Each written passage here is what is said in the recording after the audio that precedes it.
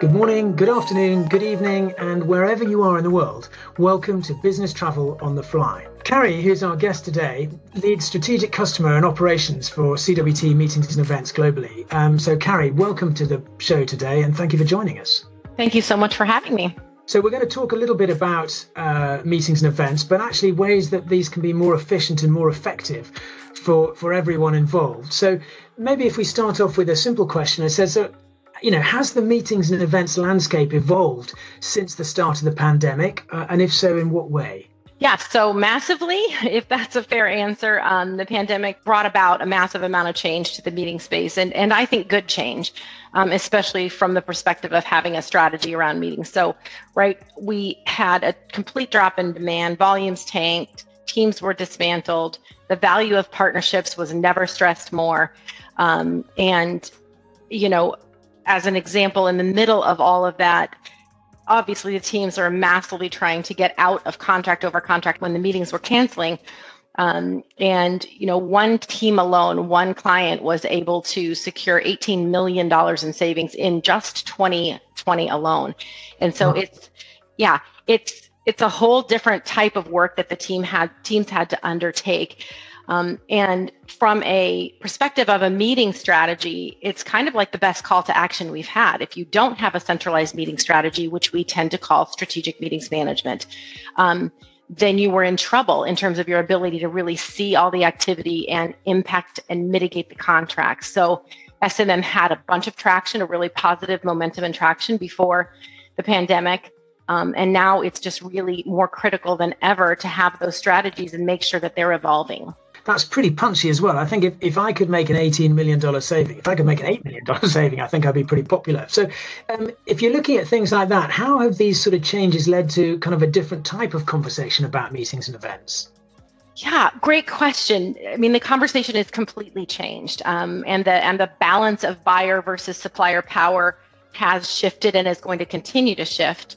The balance of the commercial equations is off, right? With rising costs and staffing shortages, all of the models and pricing we have in place, not just us, right? The industry, and not just the travel industry, the meetings industry, is off, right? And have to be completely rethought of. We have salary gaps. We have higher demand. We had higher demand by June of 2022 than we saw in all of 2019 in the meeting space.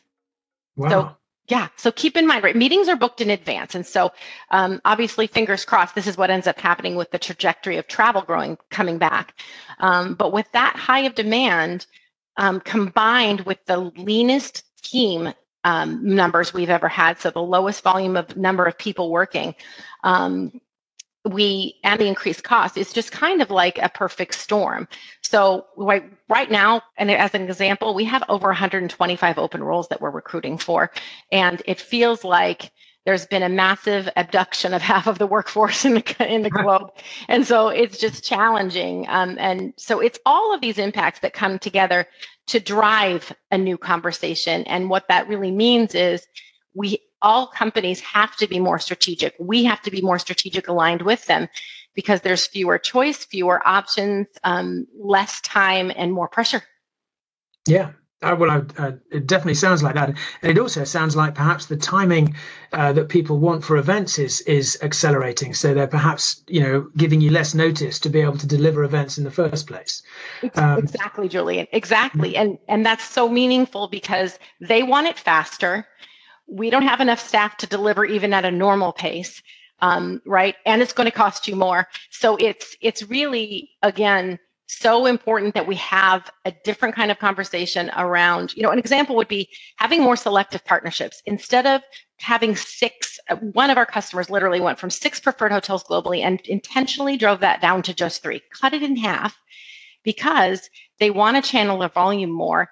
And they, in those partnership discussions, made the right determination to say, I want to focus on my volume and attention and partnerships in a more minute way so that I optimize the chance that I can get into the right hotels and get the right delivery vehicles for my meetings. Okay, I see that. That's really interesting. So is that one of the top 3 sort of concerns you think people are talking about, or there are different top 3 concerns that you're seeing today in your discussions with customers?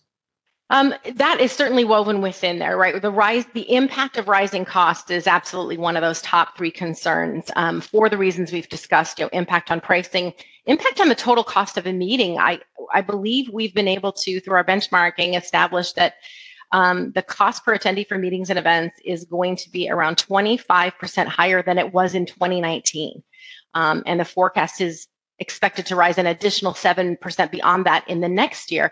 Right, that takes all your budgets and throws them completely out of whack. So yeah, that is one of the top three. I would say duty of care and risk management is one of the top three.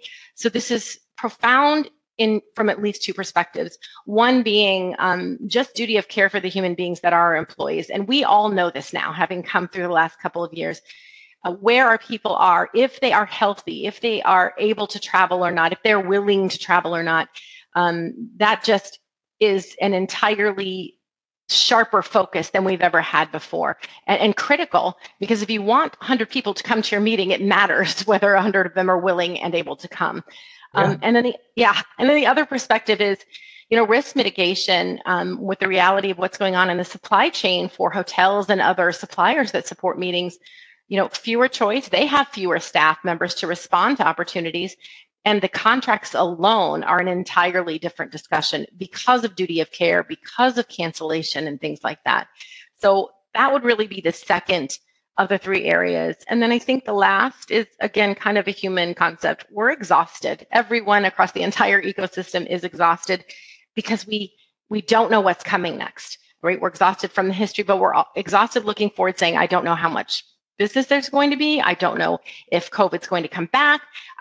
The unknown, right? The unknown creates incremental exhaustion going forward, and that just puts pressure on all of us as we try to partner to drive the right results. So those are the top three things I would highlight. I'm kind of a bit exhausted hearing you talk about that, actually. But what I'd like to do is, if we could, I know you've sort of explained them a bit, but I think we should delve a little bit more deeply into perhaps each of those ones. Okay. And we can start wherever you want, really. But maybe if we started off with that unpredictability bit that we were just talking about just now, because I think that might be a shaper for a number of these things. But feel free to take them in any order you like. But yeah, no, you're right. It's a huge underlying or foundational force to shape what happens in the future, right? The volatility, and that may seem like dramatic. It's unpredictable out there right now. Unpredictable market conditions. There are ongoing pandemic concerns, as much as we would all love to just leave that in the history books. The civil conflicts that are going on, the war that's going on, which of course is a cornerstone to the economic volatility. So all of those things together just create a shaky foundation on which we operate and try to drive our business forward, and which corporations do as well. And so all of those dynamics just work together to make it more challenging to move your meetings forward, to get them booked. And again, I have to go back to the reason why a strategy is more important than ever, right? Absolutely. Yeah. Sorry. I completely see that. So, and obviously a strategy is very important in sort of managing your cost as well, and the risk aspect. So from a cost point of view, how is sort of the unpredictability of the rising costs helping people plan in that respect? Because we're seeing, raw material prices, energy prices going up just from a practicality point of view. Plus also, I guess, staffing is costed at venues are going up. How is that playing out? Yeah, I mean, I think it's playing out in that we have to set and reset expectations almost in a continuous loop. And those customers who understand that are really the ones that are succeeding. I would say there's a portion of customers that are just in a constant pushback mode, either not accepting, not understanding, not grasping the reality. And then there are those that are working on, all right, if this is the case and I can't clone humans and I can't change what's going on in the war and change the price of food, then how do I, through my meeting strategy, change how we're looking at what we want to do? And so maybe that is around, actually a pharmaceutical customer has gone across all of their mid-tier meetings and said, let's think about lowering the total number of attendees to these meetings by about 25% so that we can then come in within budget, right? It's a strategy that if you don't have visibility to those meetings and an opportunity through your strategy to impact them before they take place, you have no hope of deploying this 25% reduction in attendees to meet your budget. So that's really what we're seeing in terms of the cost implications and the variability with which customers are accepting and managing it. Oh, absolutely. I completely see that. So in terms of managing that sort of risk and those sort of costs and the unpredictability, what could people do, or how is this working?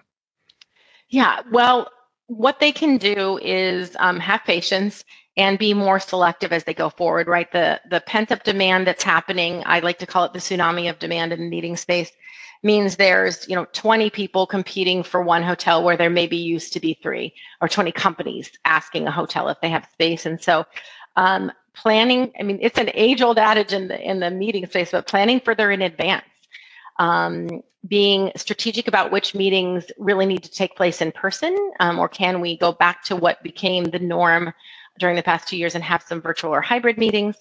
And then just contemplating the other costs of a meeting outside of just hotel. Can you have meetings where people travel in by car or rail rather than fly? So again, it's about dissecting how you work yourself up to the total budget and determining where do you want to invest strategically to make sure that the impact of the meeting is still achieved. But you've got to be much more patient and much more creative along the path to get there. Mm-hmm. I seem to remember reading in a book somewhere, there was a quote that said, the only real security in life lies in relishing life's insecurity. But it sounds like meetings could be that sort of thing. So what do you think event owners actually need to actually understand, or travel managers need to understand now to be able to get on top of this? Yeah, I think it's wonderful and important that you mentioned travel managers, because truly right now we know this, more than 70% of travel managers have some responsibility for meetings. And even if you don't, as a company, given all that we've just discussed, the need for collaboration and a shared strategy has never been more critical, right? And we're seeing that. We're seeing joint bids across business travel and M&E. I would say, about 80% of the bids we've gotten in the past 6 months have been that bid, but let's talk to you about both travel and meetings and events. And we also see customers expanding their programs without even going out to bid. So they're saying, I don't have enough buying power. I don't have the buying power I used to have in travel. That leaves me short of all my goals and objectives. So why don't I weave in the M&E spend to increase my buying power? And that's just an age-old procurement strategy. More volume gives you better deals. So that's a good start. And then the other thing that we're seeing happening, and that I think these customers across both travel and meetings need to consider, is shifting some of your structures to realign your resources. We've had a couple of current customers come to us and make the determination that we are a COE of meetings and events delivery, and they're outsourcing all of that to us instead of having some part done inside and some part done externally. We've also seen companies merge their travel and meetings departments together, gain efficiencies, and thus have a smaller team. So I think this sense of collaboration and driving shared strategies right now with the market dynamics going on has never been more important. Absolutely. No, I totally see that. So, and that's sort of what's happening now. Would you be prepared to sort of stick your neck out and give us a kind of view on what the trends might be for the next 3 to 5 years? Or do you think this is going to continue for that period and it'll be much the same? Oh, I'm a hopeful girl. So I think it's going to continue to get a little better and better. And we're going to, with strategy, help our customers succeed in this continually changing space. But given that hope, I will mention a couple of things.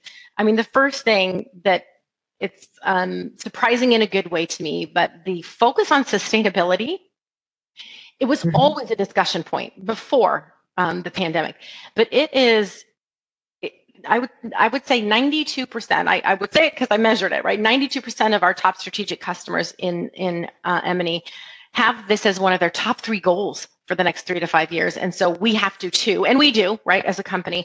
But the ability to impact sustainability goals, to have that, appropriate level of responsibility, it just has never been more important, which is surprising out of all this chaos, right, that's what's risen to the top, but I'll take it, right? I think it's so critical. So I love that that's risen. And I think we're going to see more and more focus on that. And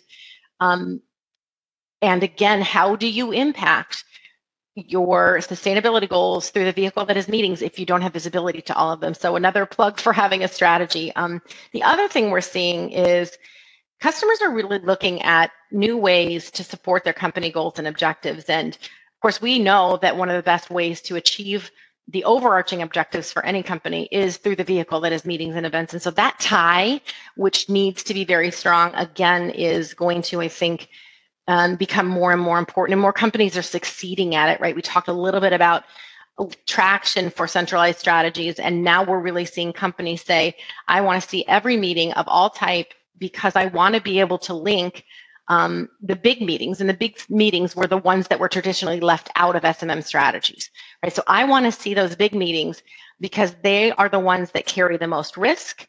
They are the ones that are historically unmanaged and represent the majority of the financial impact and risk. And so they're also the ones that have the biggest opportunity to contribute to the company's goals. And so I think that's going to be kind of the second thing that is in the future visions. And the third thing I would say is just the continued, in a good way, blurred lines between travel and meetings, on all the way to the perspective of who's the end consumer of both of those programs in a company. It is the attendee or traveler. And so having that perspective is part of the reason we see those lines blurring and more collaboration happening, which I think is just going to continue and get stronger as we go forward. Superb. So from my take from that is not just because we like talking in threes, but you went into three there. If I were to sum up the future of meetings and events in three letters, it would be SMM. Would that be right? Yes, I think it would be. And I think the ability, listen, successes are out there everywhere. They're so, unlike 20 years ago when the term SMM was first coined, companies failed at it more than they succeeded at that point. Now, companies in all sectors are succeeding at it. There's successes to emulate. There's strategies to be deployed. There's a million tools out there to help you succeed. So there's almost no excuse anymore to not have a centralized strategy and be able to be successful at it. So yes, I think that is the future of meetings and events. Excellent. That's perfect. Well, I'm glad we agree on that. That's really insightful. Thank you very much. I would like to just end on one random question if I could, and feel free to say no if you like. If you could have any person from history speaking, or it could be from true life or from fiction, who would you pick? Sorry to just drop that on you, but I'm always intrigued because I take a lot from speakers at events or, moderators or whatever. And sometimes they can be a real core memory trigger for whatever happens at them. So could I ask you that, or would you like me to move on? You can ask me that. I'm obsessed with the most recent speaker we had at our meeting right now, but I'll avoid that one. I really think I would pick something that speaks to the more human dynamic. Nelson Mandela would come to mind, just because I also see this isn't totally germane to our discussion today, but I just see companies, and especially ours, having this increased care for the humans that are their employees, right? We are what makes the magic, and that perspective really shifting, which I feel meaningfully, means we have to look at all of our associates and teammates and leaders as humans. And so to be able to have someone like Nelson Mandela come in and talk about his journey of strength and resilience, and the legacy that he left, fills that cup, if you will, of emotional joy and hope for the future. And then we can find 5 other amazing, business speakers to come in and give us all the tools we need. But that's what I would say. That's what I would love to great. see. That's a fantastic answer. And I think I would agree with you. I think someone like that or on that kind of theme would be very mesmeric and highly memorable. But Carrie, I know we've taken you away from a frightfully busy diary, an incredibly exciting sort of opportunity for all these meetings and events coming up. Thank you for talking to us about SMM, which is definitely the future of meetings and events. Thank you for joining us today. That's been really great. Thank you, Julie, and happy to join you. Brilliant. A pleasure talking to you. And so to find out more about the future of business travel and sort of meetings from experts around the way, the best way is to subscribe to Business Travel on the Fly on any of your favorite ways of accessing a podcast, rather than name any in particular. So listen, that's it for today. Carrie, thank you so much for joining us. A real pleasure. And until we meet next time on The Fly, goodbye.